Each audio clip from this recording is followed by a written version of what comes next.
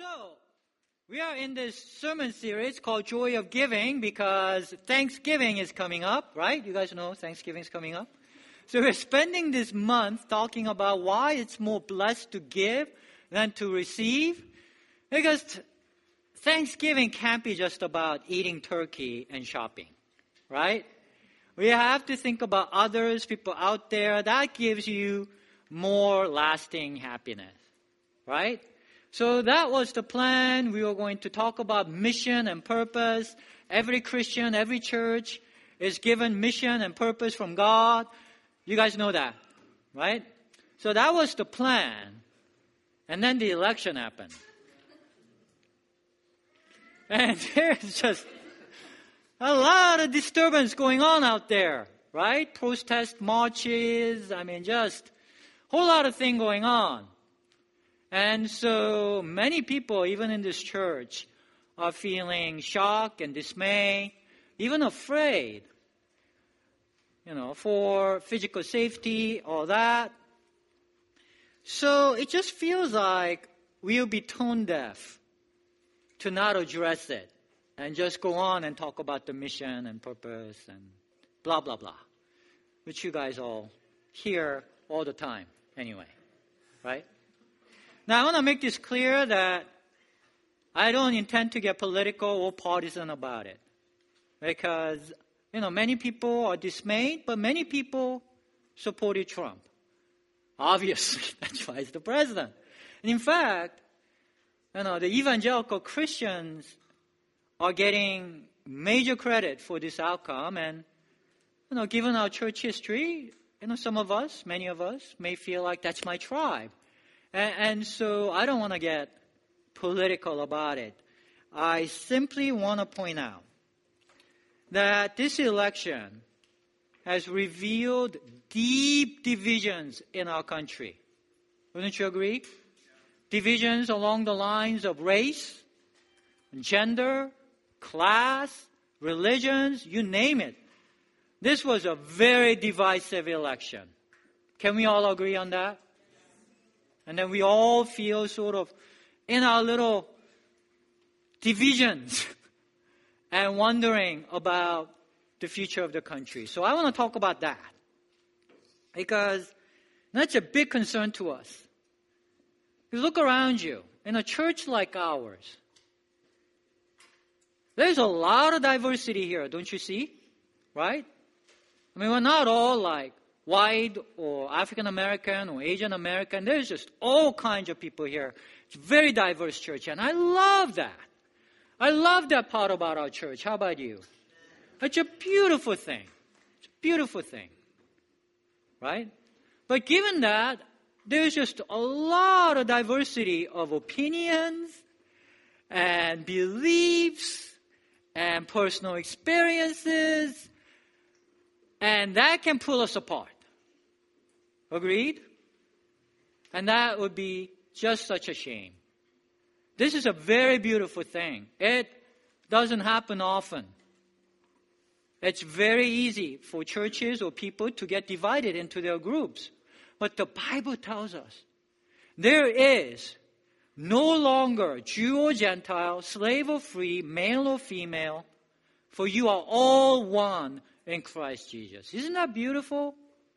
It's a prophetic declaration of the reality of the kingdom of God.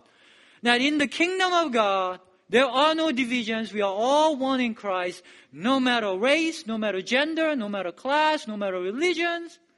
We are all one in Christ. That's a powerful declaration. We are all valued. We are all respected. We are all welcome, no matter what we look like, no matter where we come from, whether we are immigrants or not. All of you are fully appreciated and valued. After all, in America at least, all of us are immigrants, aren't we? If we go back far enough.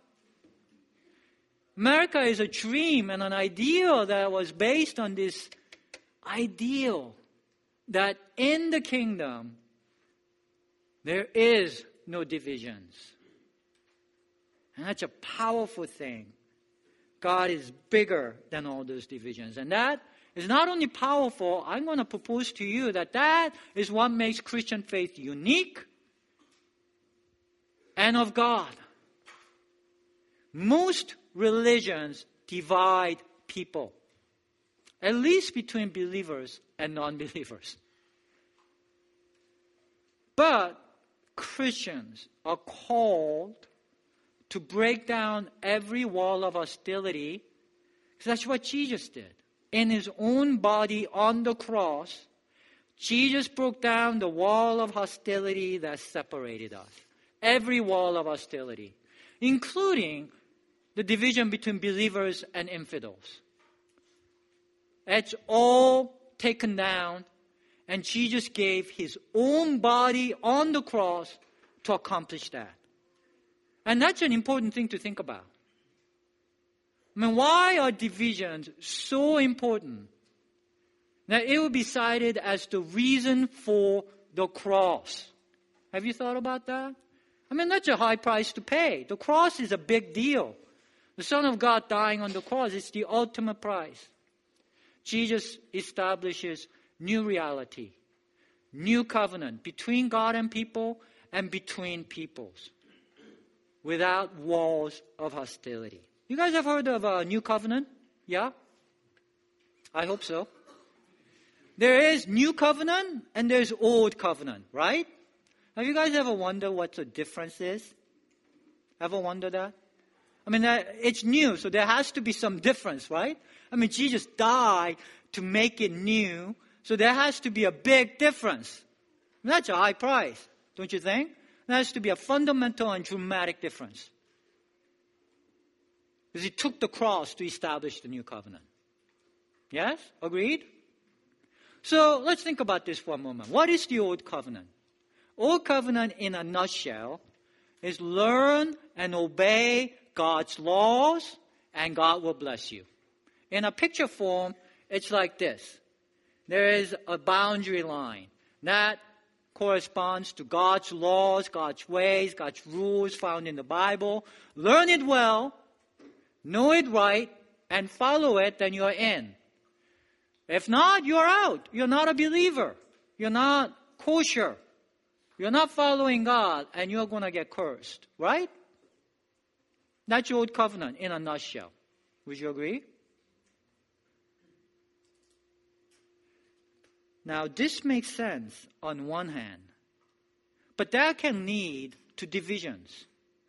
I mean, it's by definition dividing, right? It can lead to judgments. It can lead to hypocrisy. It can even lead to violence and hatred towards those who are on the out. And that's been true in the history of church and almost all religions. 9/11 happened out of this mindset of drawing boundaries and saying, infidels and non-believers, they're not even worth life. We must destroy them. Right? So this is what happens. But we must remember God himself abolished the old covenant. In fact, the Bible says everyone living out of this kind of mindset is under a curse. It says all who rely on observing the law are under a curse. That's a shocking statement. Because the law here refers to the laws in the Bible. The Bible, at the time that this was written, was referred to as the law and the prophets. The law refers to half of the Bible that tells you what God's rules are, what God's commands are. And it was all about learning them and following them. And this Bible is saying, if you do that, you are under a curse from God. Wow. What a shocking statement. That's not intuitive. You would think it's all about learning and following God's ways. And he says, well, no, that's not good. That's abolished. That's the old way. It's cursed. In the Old Testament itself, when the prophets were trying to defend and spread this kind of old covenant faith, because that was the right thing to do at the time, they themselves were saying that the days are numbered. Old covenant is going away. God is going to bring something new. That's what brings so much credibility that the very people who were defending it were saying, no, this is not good enough. There will be something new. He says, the days are coming, declares the Lord. Prophets saying something like this, when I will make a new covenant with the people of Israel, people of faith. It will not be like the covenant I made with their ancestors. There's going to be a big difference. It's not going to be like it, declares the Lord. I will put my law on their minds, write it on their hearts. I will be their God. They will be my people. No longer will they teach their neighbor or say to one another, know the Lord, because they will all know me, from the least of them to the greatest. God is saying, here is the difference. Here is the promise. I will come and guide you. I will personally lead you so that you don't have to follow some written thing and tell each other, learn God's ways and follow it. I will be the one personally leading you and guiding you. Yes? Isn't that what he's saying? In a picture form, that will look like something like this. God is at the center, and he is calling out to everyone. And there are no more lines and boundaries between good people, bad people, believers, non-believers. It's for everyone. And God is saying, I don't care what you look like, where you come from, what you do. I am calling to you personally from wherever you are. And you just turn to me and you will experience my love. You will experience my delight. Good things will happen to you. Just turn. That's the new covenant, and that's good news. Yes? And that's why it's so important. All the boundaries go away. Because God himself will personally guide each of us. The Holy Spirit will guide you into all truth, Jesus said. Not the Holy Bible, but the Holy Spirit.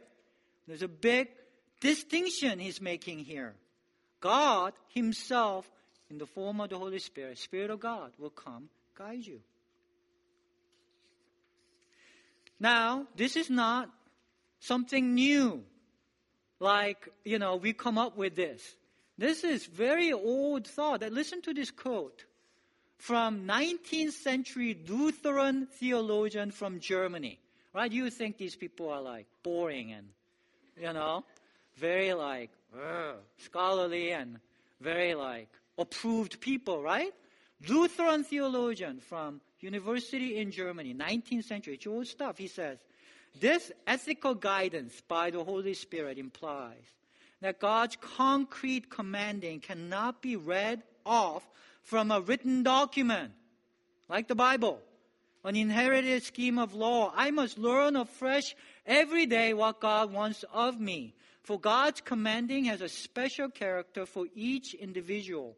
It is always contemporary, always new. God commands me and each person in a particular way, in a way that's different than he commands others. The living and spiritual character of the knowledge of what God requires of men in the present moment must not be destroyed by rules and regulations. That's pretty powerful stuff, don't you think?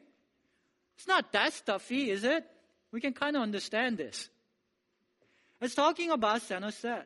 It's talking about how what commands of you is different from what he commands of another person. Therefore, you cannot read off a written document and apply uniformly across all times to everyone. This is it. Know the Lord. Follow its ways. No, God is like a personal trainer now. He will come to you personally in each context. So we cannot draw these lines anymore. That's the new covenant reality. And that may sound like theology, but to get this straight in our head is so important. It has so much practical implication. Because it's so easy to be confused and live Christian faith in the old covenant way and draw boundaries. In the old covenant faith, in those bounded set kind of picture way, let me just tell you what kind of things happen.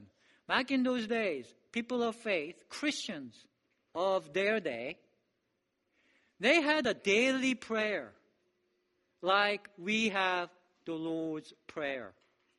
Men of faith prayed this prayer every day. God, it's a prayer of thanksgiving. God, thank you for making me a man and not a woman.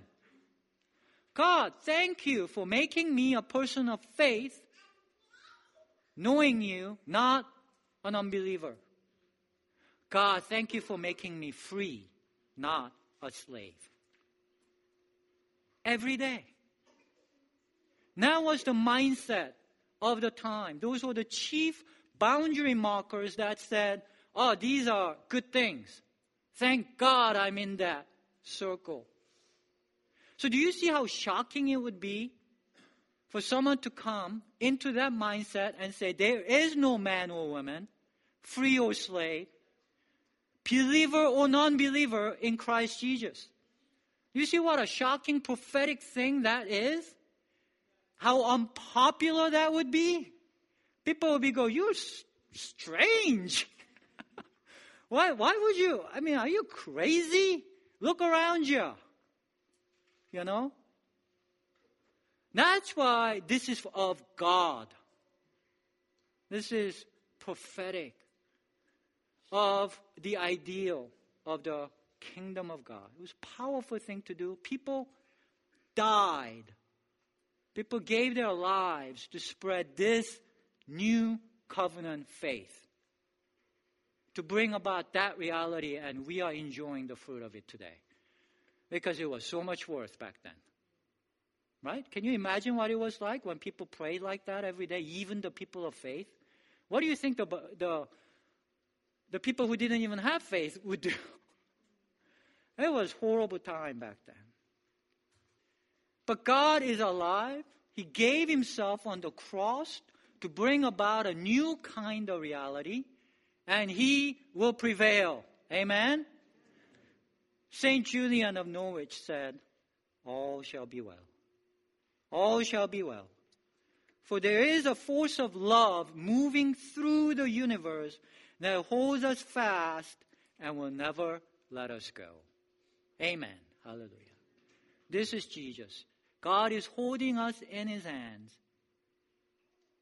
And this is a force of love that will move us towards the kingdom of God reality. Amen? That gives me hope. That gives me hope. He is working to bring down these divisions. Let's have hope in that. And he calls us to join in on that mission and purpose, to stand with Jesus and bear our cross and to bring down those divisions in ourselves and everywhere we see. Will you say yes to that? Yep. That's New Covenant faith. That's what you're signing on when you say, I'm interested in Christian faith. So as a practical suggestion, I'm going to ask you to stand up against racism, sexism, and class conflict wherever you see it. Because there is no man or woman, free or slave, or Jew or Gentile in Christ Jesus, and that is at the core of Christian faith. Right? If Jesus died to bring down those divisions, how can we do anything less? And the first step is to acknowledge that racism, sexism, and class conflict exists and is a powerful primal force. It's a powerful primal force. Why wouldn't it be? If it says Jesus died on the cross to fight against that, it has to be a very powerful force, don't you think? It's a high cost. It is reported that this past week, the wave of hate crimes based on racism, sexism, class conflict, these hate crimes were spiked so much that it surpassed the hate crimes post 9/11. When there was so much pain and anger in this country out of feeling attacked, there was lashing out post 9/11 right after. We are now experiencing a spike higher than that. There are thousands and thousands of incidents being reported all across the country. There are swastikas appearing on synagogues. There are these hateful language on school bathrooms, telling Hispanics to go back, all the hateful language coming back on in public, recorded, put it on social media as if they were proud of it. So many of the marginalized people, the weak people, vulnerable people, people who are on the out, people who will be like the women and the Gentile and the slaves in those days, though they are feeling unsafe. The effect on the kids are acting out. I have a friend in LA, very liberalized. This is where the Hollywood people live. He says, on Wednesday in the schools, his daughter's middle school was in Bedlam because there were so many racial epithets being thrown around, even at teachers. Teachers were leaving in tears and not coming back. Went out of control. On the same day, his son's high school went into quasi-riot that couldn't be controlled because so many kids were getting into mass fighting out of racial taunting. That's happening these things are happening all across the country. Many schools. Here in New York, it was reported that some Catholic school girls got on a bus in their school uniform, identifying themselves, and told brown and black Americans to go to the back of the bus. Because now Trump is the president, so you guys need to know your place. And these kinds of things are coming up. Now, I want to acknowledge that great many people supported Trump not out of racism. There was a lot of frustration and pain and anger at Washington. There was a great desire for change. Because 90% of the economic gains are all going to the top 1%, and there was just a lot of anger and a lot of desire for change, and I want to acknowledge those are legitimate reasons. At the same time, we also need to acknowledge that all these hateful things are happening. Yes? It's just reality. Racism, sexism, and these kind of things are so powerful that you give it a little encouragement, it'll just go. And it's happening all around us. This past week, my own kids were talking about their own experience of racial taunting and the election. And it's just heartbreaking to hear that your kids are being made to feel like they don't belong here because of the shape of their eyes. That's just heartbreaking. Because of the color of the skins, because of who you look like, because of who you are. Whether you are an immigrant or whether you belong to the LGBT community or where you are women or whatever you are, you can feel like you're on the out, and it's easy to step on them.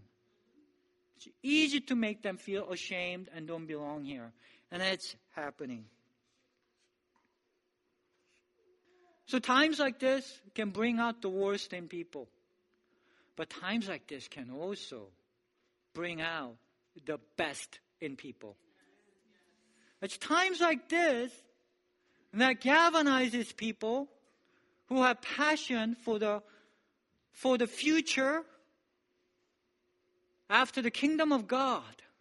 When you have a vision, a prophetic vision and a passion of a world where every tongue and every tribe come together as one in Christ Jesus to worship God, as the Bible tells us. This is where we are headed. This is heaven. To bring kingdom of God on earth, to work towards it. This is a great time in those ways to come together and stand up and say, this is not right. This is not what's in God's heart, because God is love. We need to come together as new covenant Christians to say, line drawing and boundary drawing and dividing people and stepping on people, those are old covenant ways. That's no longer valid. It's cursed. There's a new covenant, and we're standing up for it.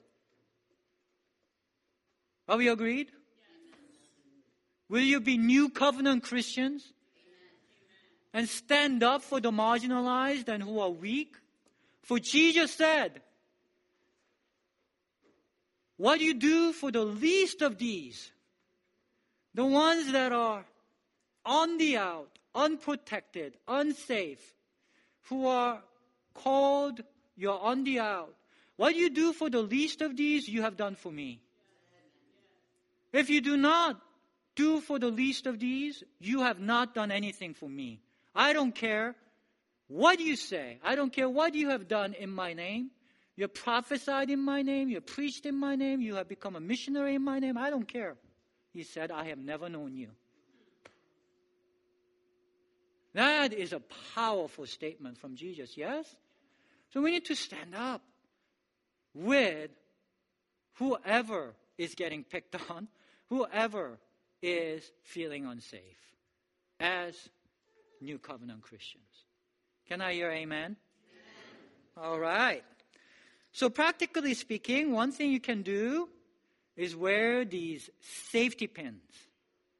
I don't know if you heard about this, but this is what many British people did after the Brexit vote, where they chose to leave Europe. There was a wave of hate crime that happened after that vote.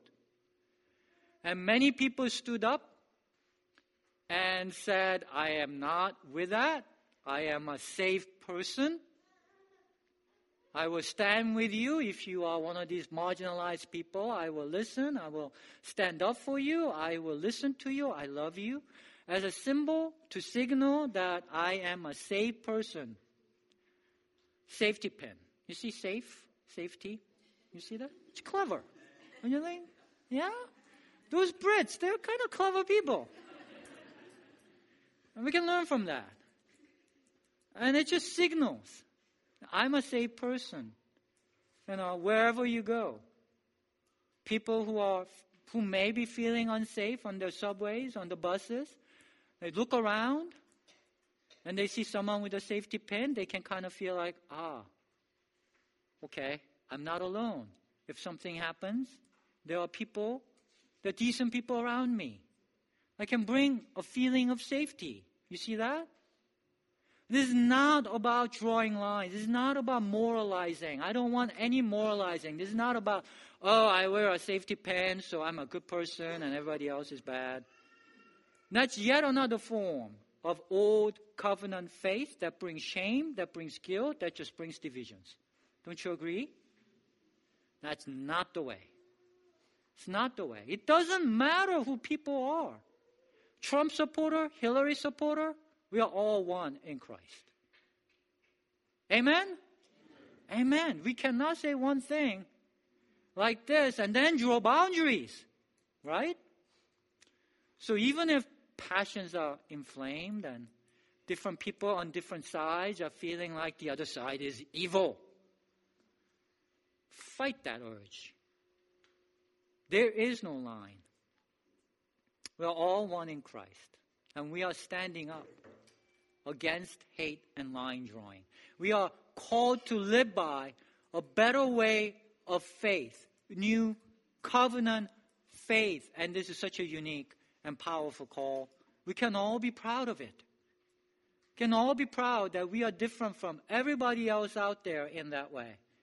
Where people are drawing lines and throwing stones at each other, we are saying we stand up for boundaryless reality of the kingdom of God. There's a lot of amen today. All right. Remember this and do it next week too, whatever I preach. Now, I'm going to say that many of us, when something hateful happens, most of us don't want to get involved. We might get hurt, right? If I'm honest, I just want to put my head down and somebody's acting weird. I just feel like, let's just end. I hope my stop comes next. I just want to get out of here. Right? Let's be honest. Isn't that true? But I'm telling you, New Covenant faith does not give you that option. What you do not do for the least of these, you do not do for Jesus. We must stand up. He died on the cross. to bring about a better world. We must do the same.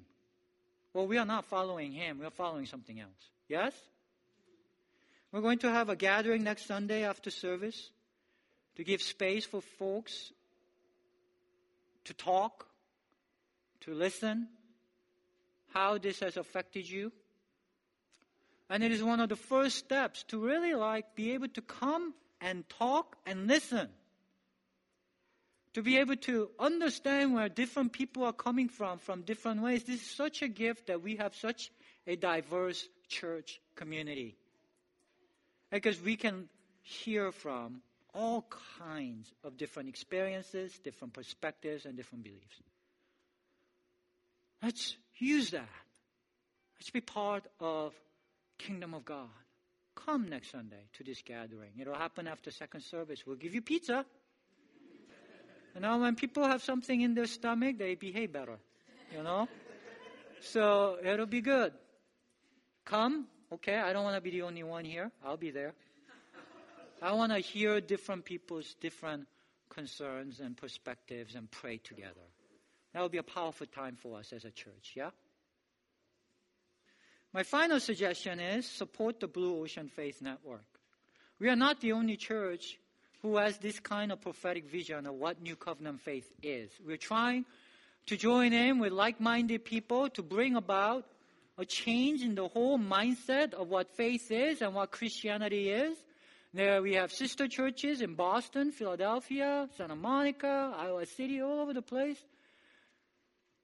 And I want us to really think about giving yourself to this effort, to join in on this mission and purpose. Because I'm telling you, right now, all across America, Old Covenant Christianity and New Covenant Christianity is fighting it out. It has always been true. Old Covenant faith has always been so attractive and powerful. Many of the Bible letters, like Galatians, is all about Christians who are following the Old Covenant ways. And how dangerous that is. And I tell you right now, I believe the Old Covenant faith has won in a dominating way.